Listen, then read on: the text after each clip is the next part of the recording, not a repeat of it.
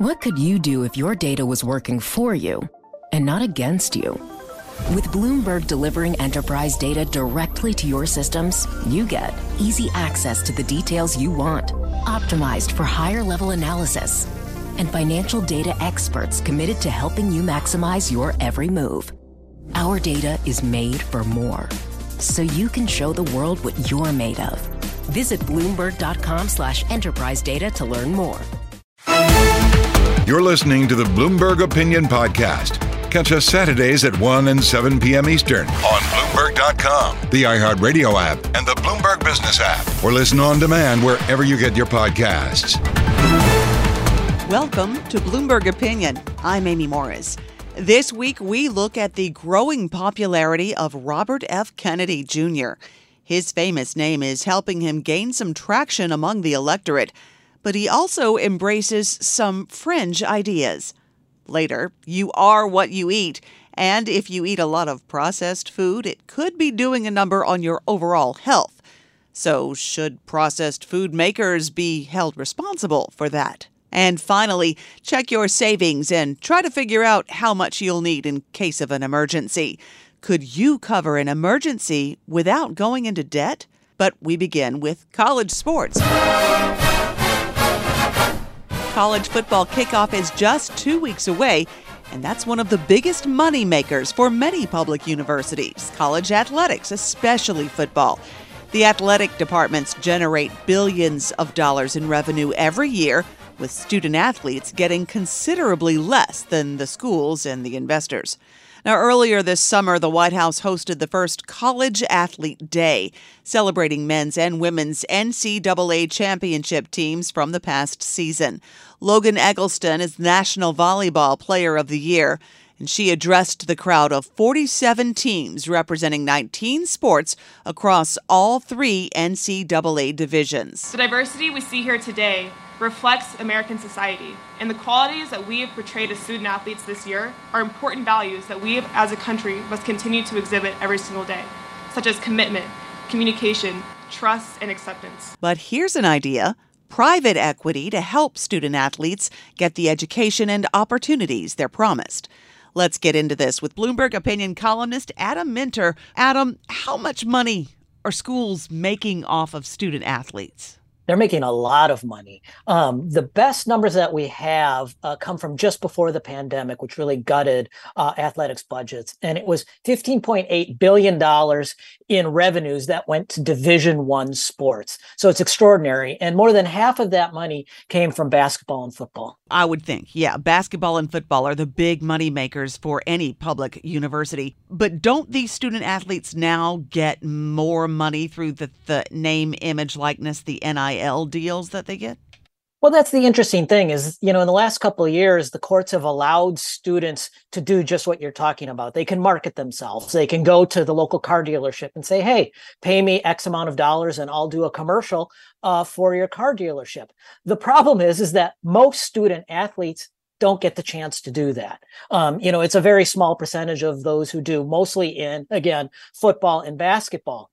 So most athletes are not paid. And it's kind of a problem in the sense that you have these really fast expanding revenues, but they're just not being shared equally. And on top of it, as these revenues expand, as the business of college sports expands, the demands on these student athletes are growing. In the last few weeks, we've seen several college conferences, their teams merge in these multi-billion dollar deals. We've seen the dismantling of the Pac-12. Well, what that's going to mean is students who played for, say, Oregon are now going to be asked to travel to, the Eastern time zone, maybe several times in a season. Is that going to leave them time to do their homework? And it sounds, so ridiculous. Homework, multi-billion dollar media rights fees, but they're now expected to coexist, and it's going going to get harder. I actually wanted to get into that with you because I was watching all of these moves as they're actually coming to fruition. Some of these things had been announced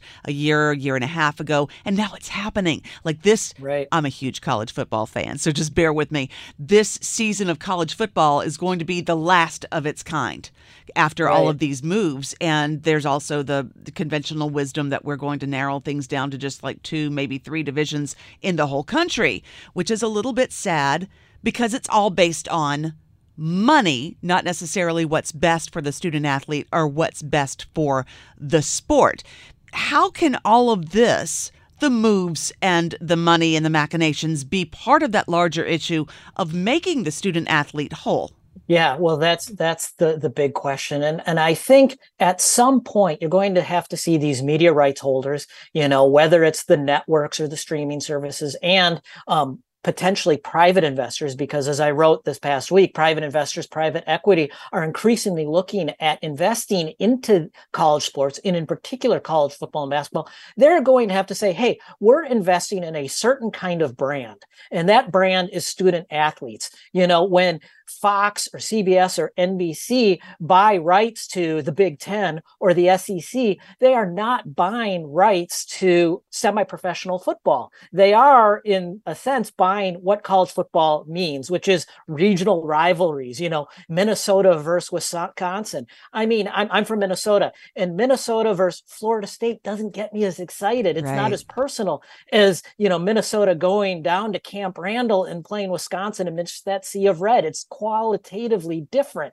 And as this money alters that, takes away these rivalries and takes away that ethos of the student athlete, it hurts the brand and it becomes a poorer investment. So what I'd argue is that it's in the interest of these rights holders, in the interest of private equity, to go to the conferences and say, wait a second, yes, we want a piece of this, but we also want to limit the amount of time that these students are spending on practice, and they're actually going to have more time devoted to homework. And there's ways of doing that. There's been talk of, limiting 20 hours to athletic related activities, limit travel, and ultimately give those students a little bit more security, guaranteed 5-year scholarships instead of, renewing scholarships on a year-by-year basis. And those things will recenter the athlete at the heart of college sports instead of making the media rights and the needs of the conferences and the athletic departments at the center. So I think those are the kinds of things that private equity and outside media holders can do to help change the situation. You and I both know that college football particularly has been a moneymaker for decades. That's what the SEC's entire business model is based upon. So if you have a private equity, somebody who is able to insert some more private money into it, would they actually have enough pull? How much cash would that take? Well, let's talk about the school that's actually looking at doing it. I mean, this past week, Sportico reported that Florida State has hired J.P. Morgan to explore outside investors, private money to come in. What does Florida State want to do with that money? Well, Florida State is currently a member of the ACC. And the ACC is currently paying each of its member schools about $40 million per year from the media rights that the ACC has. $40 million a year sounds like a lot of money for an athletic program, but the new Big Ten deal is going to be paying out $80 to $100 million per school in a few years. So Florida State is saying, hey, wait a second, we're undervalued here. We're a big brand name in college football. We want out of the ACC and potentially to go somewhere else. The rumors are the SEC, who knows? So, but to get out of the ACC, they need to pay reportedly around $120 million. So enter private equity. We'll buy that out. But in exchange for that, we're getting a piece of your new media stream, your new media rights stream. And so if they're buying them out, that's leverage in a sense over the program to expect certain things, at least at Florida State. Do you see this as inevitable? Are they going to have to make these types of changes to make the student athlete the center of attention? They have to do something if they are going to succeed. You spoke very eloquently and very clearly about the brand. I could not agree with you more. Spoiling the brand is throwing the baby out with the bathwater. Now you've got like minor league NFL. That's not fun. So because the loyalty that you might feel as a former student of that school or somebody who grew up in that region as you did and as I did with the SEC, the part of that you love is the love of the game and that they do it because they love the game. So do they have to go that direction if they're going to save this? I think they do. I mean, if you look at what's going on in Congress and in the states, California in particular, they are very aggressively moving towards, in several bills, turning athletes into professionals, looking at making them employees of the universities, cutting them in on revenue sharing. And to my mind, especially California, they got a bill through the California legislature this year that would give football players and other athletes in revenue generating sports, which is essentially football and basketball, a cut of the revenues. That changes the complexion of college sports entirely. There's lots of discussion about whether they would then be employees at the universities and what that would mean. But if something isn't done to compensate these student athletes in different ways and to recenter them as student athletes, I think inevitably you're going to see Congress and the states step in and say, look, they're generating all this money for football programs in the Carolinas and in Louisiana and in Minnesota. They should be compensated accordingly. And I think that'd be a tragedy because I think you would then really be undercutting the case for that revenue as well. This has been really fascinating and it's interesting to watch, especially as kickoff is just a couple weeks away. So thank you for taking the time with us.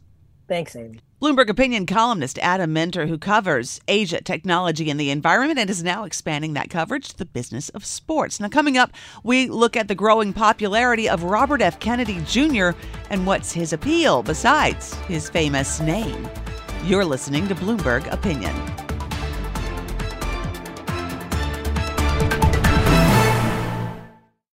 The countdown has begun. From May 14th to 16th, 1,000 global leaders will gather in Doha for the Qatar Economic Forum powered by Bloomberg. Join heads of state, influential ministers, and leading CEOs to make new connections, gain unique insights, and uncover valuable opportunities in one of the world's most rapidly rising regions. Request your invite for this exclusive event at QatarEconomicForum.com. You're listening to the Bloomberg Opinion Podcast. Catch us Saturdays at 1 and 7 p.m. Eastern on Bloomberg.com, the iHeartRadio app, and the Bloomberg Business app. Or listen on demand wherever you get your podcasts. You're listening to Bloomberg Opinion. I'm Amy Morris. For years, Robert F. Kennedy Jr., with his familiar name, has been relegated to the sidelines of the country's national discourse, in part because of his association with the anti-vaccine movement and fringe theories about the dangers of Wi-Fi. But Kennedy, who has been practicing environmental law, is now starting to appeal to a wider audience after he announced his challenge to President Biden in the 2024 presidential race. I think I know more about how to fix regulatory agencies than any other politician in this country because I've spent 40 years suing them. Well, let's talk about Kennedy, his audience, and his arguments with Bloomberg Opinion columnist Faye Flam. Faye, always a pleasure. Thank you for taking the time with us. How is Kennedy suddenly gaining this wider appeal?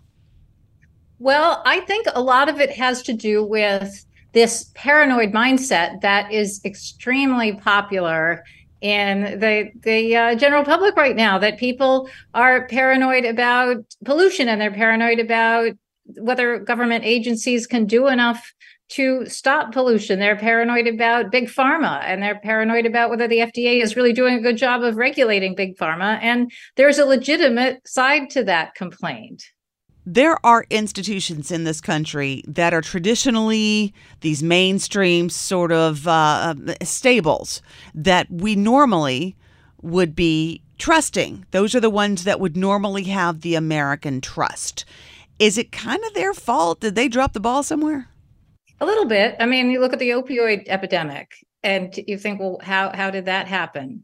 People had to let that happen. The regulatory agencies let us down, and there have been other drugs, Vioxx, that were dangerous that shouldn't have come on the market. So big pharma doesn't have a perfect record. At the same time, so it's rational to be concerned, and it's rational to be concerned about regulators who are hoping for lucrative jobs with the companies that they're regulating after they retire.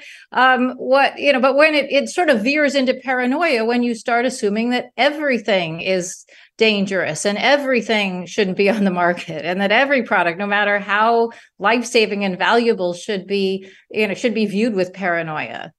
Now, you say in your column that outrage is Kennedy's main weapon and political tool. What do you mean?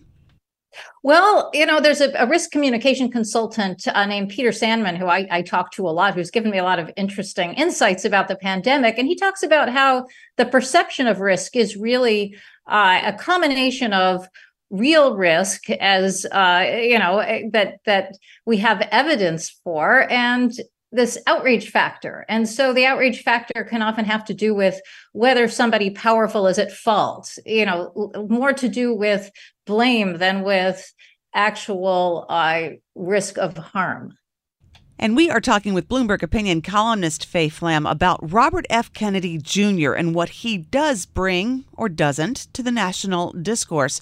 Faye, what did you learn in your research about Robert F. Kennedy Jr., and did anything surprise you? Not really. I mean, I think I listened to the whole 3 hours on Joe Rogan, and he sort of, it was quite a long conversation that goes through where he'll start with something that is a legitimate problem, lead contamination in our environment, mercury contamination in our environment, and then he'll segue into mercury that had been used as a preservative in childhood vaccines that's no longer used, and then segue into this sort of general distrust of vaccines. So he manages to kind of start from something that is a real concern to something that is more far-fetched. Same with the endocrine disruptors. Those were a big, illegitimate environmental issue that people were talking about a lot, chemicals that mimic sex hormones and have caused serious fertility problems and birth defects in wildlife and frogs and other animals, and then tying that to current debates about gender dysphoria in a way that sort of starts to disconnect from what scientists are saying. Okay, well, let's get into that a little bit, because cherry-picking arguments or taking an argument that has a kernel of truth and then wrapping your position around it isn't really new. I mean, people have been doing this all the time to back up their positions. So how is he somehow able to get away with this and then create a wider following?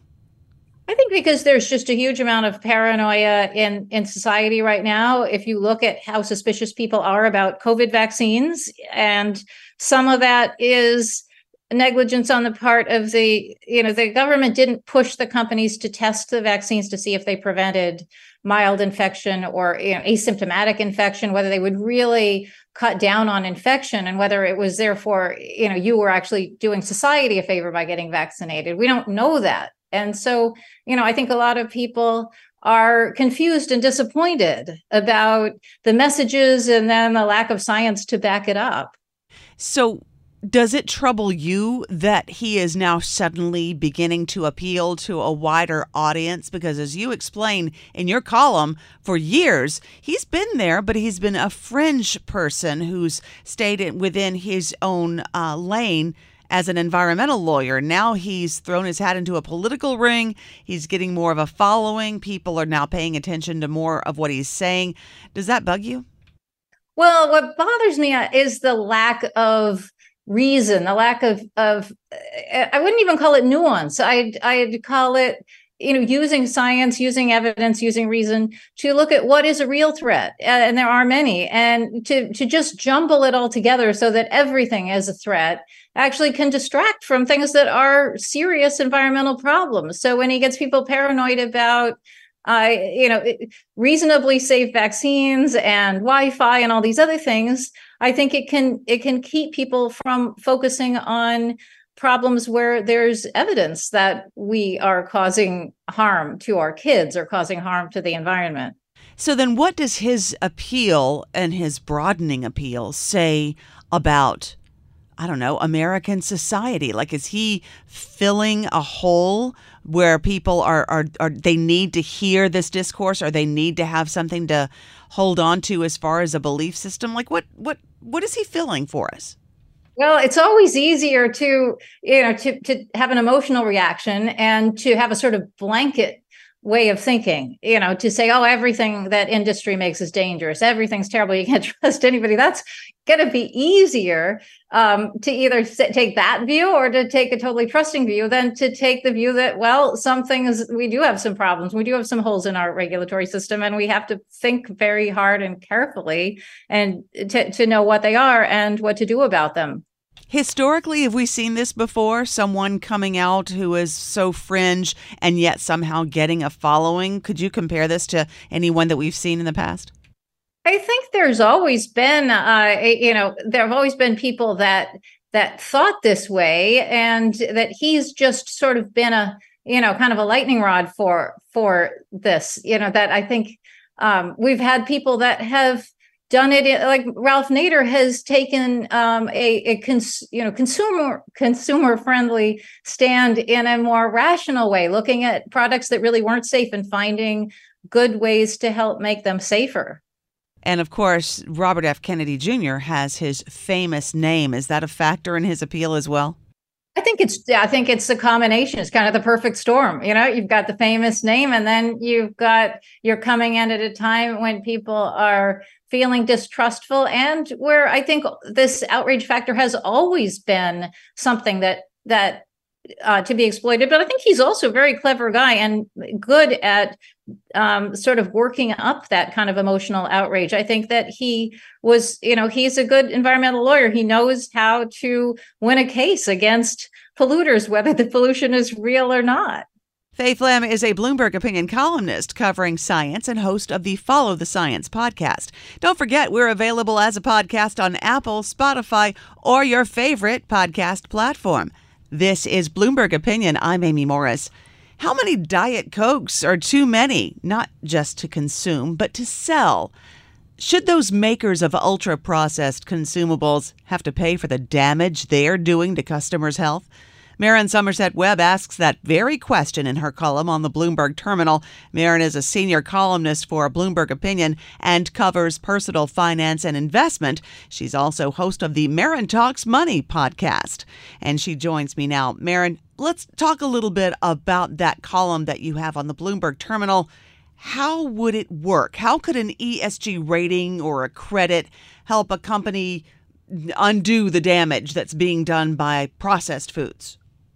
I mean, the first thing to say is that it's very clear, increasingly clear, that there is a lot of damage done by ultra-processed food, in particular to the health of populations around the world. And that has an external cost, obviously, to the productivity of a country, to the health costs of a country, etc., to say nothing to everyone's personal well-being. So there's definitely a cost here.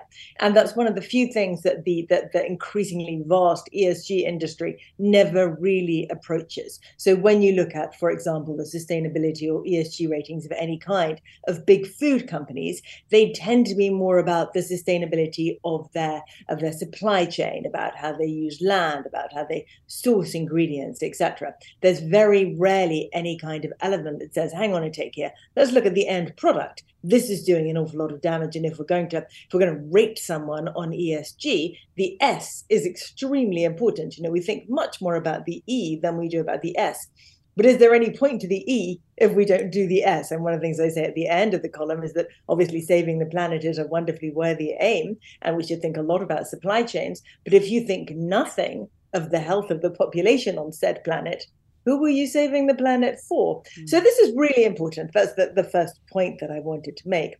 How it works, who can possibly know? They were only at the very beginning of this road. But one of the things that people have started talking about is the idea that you could have a Nutri credit in the same way as you have a carbon credit, etc. So if you're doing a vast amount of damage, you can offset that by, contributing to the National Health Service in the UK, or getting your credits from a gut health education group, or whatever it is. Much better, of course, would be for companies to simply stop making this stuff. But that's That's a rather longer journey. The first step is to recognize the problem and to recognize it through the ESG industry. So are there folks out there who are recognizing this problem? Clearly, this could wind up being sort of a disincentive for the manufacturer, but there are those who are seeing this, recognizing that this is a problem and that this could be a potential solution, maybe a strong word, but let's go with it.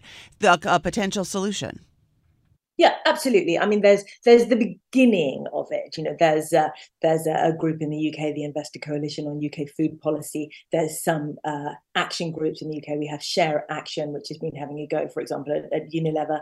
And there was a big conference summit in 2021 where a lot of investors asked that the big food companies get together to develop a consensus around a nutrient profiling system, they call it, so they can use it to judge what is and what is not healthy. But then we get into this difficulty of exactly how you define healthy, because a lot of processed food manufacturers would say their food is perfectly healthy. And, you know, look, we might have processed this thing to death, but hey, we added back in some vitamin D, a little calcium, right. And therefore it meets this criteria. Whereas people or nutritionists and doctors who look at ultra-processed food would say it's not what you add back in, it's the way you produced it in the first place. So, you know, there is an idea that perhaps an incredibly straightforward thing to do, which will never happen, by the way, because big food has a very strong lobby, would be to take any products that had maybe more than 5 ingredients or 6 ingredients, and therefore is by definition heavily processed, and just, you know, slam a nasty warning on it saying this is what will happen to you if you eat this stuff too regularly. That kind of thing. But as I say, this is really difficult. And we have in the UK, we have a traffic light system where you can see a red, green, or an amber or whatever on food that you buy to see if it's considered to be healthy. And an awful lot of those things that might have a green on them, you or I might pick them up and go, well, I wouldn't eat that. You know, that's not real food. It might have a green on it because it might have these nutrients embedded in it somehow, but it's the processing that might cause the damage. So this is an incredibly complicated and contentious area. It's not straightforward, and that makes it obviously difficult to label. Let's talk about some of that contention. How much of this is our responsibility? If I eat a hot dog, that's my doing. Nobody made me eat it. Is it reasonable to hold the manufacturer responsible if I'm the one purchasing and consuming this product? You're really trying to drag me into a minefield here, aren't you? Thanks for that. That's what we do here. Would you have asked that question of the tobacco companies? See what I mean? Oh, look at you. Huh. Now, a lot of this food is ultra-processed food. And to be absolutely clear, I am not a dietitian or anything like that, or a nutritionist, but I mean, I've read a lot about this now. This stuff can be very addictive. It messes with your head to a degree. It makes you hungry. You know, you can eat and be hungry again later because the correct signals haven't been sent to your brain. Again, I'm just repeating things that I've read. This is not my area. And if all these things are the case, then there is an addictive quality to these products. And we know that, you know, manufacturers spend a lot of time trying to get that mouthfeel correct, right? To make you want more and more and more. Now, are we responsible for our lack of willpower here? Or are they responsible for creating something that destroys our willpower? Who pays? Do we pay with our ill health? Or do they pay by, as I say, some kind of system of labeling, some kind of system of nutri-credits, or something that incentivizes them to just not do it anymore? Maren, where are consumers in this? Are they paying attention? Have they caught on? I believe they are paying attention. You know, I don't know if you remember a little while ago, there was the World Health Association organization put out something about aspartame potentially being carcinogenic, and they rode back on that later. But searches for is there aspartame in Coke Zero rose by nearly 5,000% almost immediately after that. You know, consumers are very well aware of this, but it's a very difficult thing to do, to pull back on your consumption of UPF. It's tough. Where's the government in this then? What's their role? Well, anything like this probably does need a government role, because one of the things about ESG, and remember that when fund managers and companies are looking at ESG things, they're not necessarily thinking to themselves, how can I be better? How can I be good? How can I do the right thing? They're thinking, geez, I want to get ahead of government regulation. That's what they're thinking almost all the time when it comes to ESG. And so in order for the ultra food processing industry to clear itself up or clean itself up a little, there needs to be the fear of regulation, because that's what drives improved behavior. So the government, I think, probably does need to step up at least their conversation around the kind of processed food that is available in our supermarkets and how it is sold. Now, we do have that conversation in the UK quite regularly about, should there be a sugar tax? Should there be no buy two, get one free offers on processed foods? Should we make sure that ultra-processed food is not kept near checkouts, et cetera, et cetera? We have these conversations, but we move very, very slowly because, as I say, big food is a very strong lobby group and everyone has to eat. And there is exactly the question that you asked me just now. Isn't this a matter of personal freedom? Isn't this a matter of personal choice? And in many ways, I absolutely agree with you on that. But I suppose my point is that if the ESG industry is going to exist, then this is an area that it definitely should be involved in. You were making a point earlier about how to measure the healthiness of the processed food and whether it would be healthy enough and what criteria it would have to meet to be considered healthy. Have we gotten that far yet with the criteria? Is that where all of this needs to begin, with a dashboard of the box that need to be ticked off to measure what the food should be and what criteria it should meet? That's absolutely right. I mean, as far as I know, there may be other countries who've moved a lot further on this, but certainly globally for the ESG industry, for the people who are interested in this, there is no standardized way of knowing. And so you can look at it and you say, I think about it in terms of things like, what is the shelf life? If it's more than a particular period of time, then can this possibly be good for you? What's the packaging like? Are there plastic microparticles leaking into the food? That's another way to look at it. How many ingredients does it have? How many different processes have the ingredients gone through before they've ended up on the shelves? And then, of course, there is the basic of what are the end nutrients inside it. But as I say, that has got to be combined with the level of processing, because the current science, and of course science has never settled, but the current science is suggesting that it's the processing in itself plus the many ingredients required to process food to give it that mouthfeel, to give it that longevity on the shelf, etc. Those extra ingredients that are so difficult and possibly so bad for us. Maren Somerset Webb is a senior columnist for Bloomberg Opinion, covering personal finance and investment, and host of the Maren Talks Money podcast. This is Bloomberg.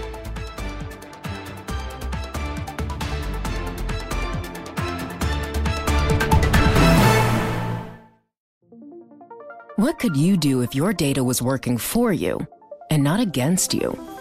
With Bloomberg delivering enterprise data directly to your systems, you get easy access to the details you want, optimized for higher level analysis, and financial data experts committed to helping you maximize your every move.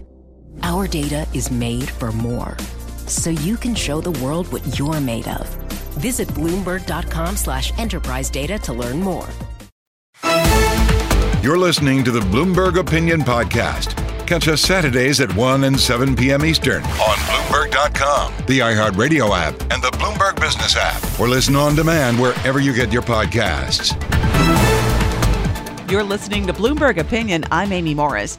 There's a conventional wisdom that most Americans don't have enough cash to pay for a $400 emergency expense. But those numbers don't necessarily add up. Let's find out what's happening with Allison Schrager, a Bloomberg Opinion columnist covering economics. Allison, set us straight. The latest numbers from the Federal Reserve's survey on household well-being tell you what exactly? Well, they tell us that, 13% of Americans couldn't come up with $400 in an emergency, which is higher than I think we'd all like it to be. But it's also not most Americans or half of Americans, which we often hear. I think because the survey tends to be very precisely worded in ways that isn't meant for our modern times. And it's, it says, would you pay cash in an emergency for $400? And 2/3 of people said they would, which is why I think we often say 40% of people wouldn't. But most of the other people who wouldn't, have other options, either they'd borrow from family members or they'd put it on a credit card or things like that. So it's really only 13%. So households then are better off than in years past? Well, they're better off than they were when they first started asking the question, when it used to be 50%. They're not as well off as they were last year because, all that pandemic money is wearing down. But also, a lot of people wrote this to me in the comments and in emails, and I think this is a fair point, is they've been asking this $400 question for 12 years and have not adjusted it for inflation, because everyone's like, What would $400 buy you in an emergency? In fact, I was going to ask you that very thing. If I had a flat tire, let's say I had 2 flat tires, then $400 cash might cover it. And of course, an emergency room visit, forget about it. But 13% who say they cannot come up with that much money. The caveat I saw was without borrowing it. They still have credit cards, or they still could somehow get it. The 13% say not at all. Like it would just be the end. And also, I never noticed this, but the Fed had a little side note this year saying, well, actually, we say would. And that's important, not could, but would. Because they pointed out that a lot of people they suspect just wouldn't want to use cash because they don't want to wear down their savings in case an even worse emergency came along. So they also asked a new question of like, well, how much, if you could only use your savings, how much could you cover? And 87% said $500 or more. So then is the message getting through to people that they need to have an emergency nest egg, or are we just a wealthier nation? Well, I guess to some degree, we are a wealthier nation. We have more savings than we did. I think people have always strived, I guess, to have as much emergency savings as they could. To some degree, we're getting a little bit better at it. But I mean, when people panic about it, I think they have to realize we've somehow muddled through. I mean, some people better than others. And, things are not worse off than they used to be. So how did the conventional wisdom be that Americans don't have enough cash to pay for a $400 emergency expense? How did we get there? I think a combination of, say, poor wording of the question and, media that likes to hype bad news. I think the marriage of those two, as I said, the most recent, and not to single her out because everyone's guilty of this too, is Kamala Harris. I think 2 weeks ago said half of Americans are $400 away from bankruptcy. And you could see how, it's easy to interpret the question that way. 60% of people would not spend $400 cash in an emergency. Seems to suggest half of Americans don't have the money. So if you don't read the question very, very carefully and look at all the footnotes, I can see how people would run away with that. So someone like yourself who covers economics, you read that survey, you see those results, and you come away with what idea? Definitely 13%, still too high. We got more work to do, but, things aren't necessarily worse than they've ever been before and might be a little better. Allison Traeger is a Bloomberg Opinion columnist covering economics. And that does it for this week's Bloomberg Opinion. We're produced by Eric Molo, and you can find all of these columns on the Bloomberg Terminal, and we're available as a podcast on Apple, Spotify, or your favorite podcast platform. Stay with us. Today's top stories and global business headlines are just ahead. I'm Amy Morris. This is Bloomberg.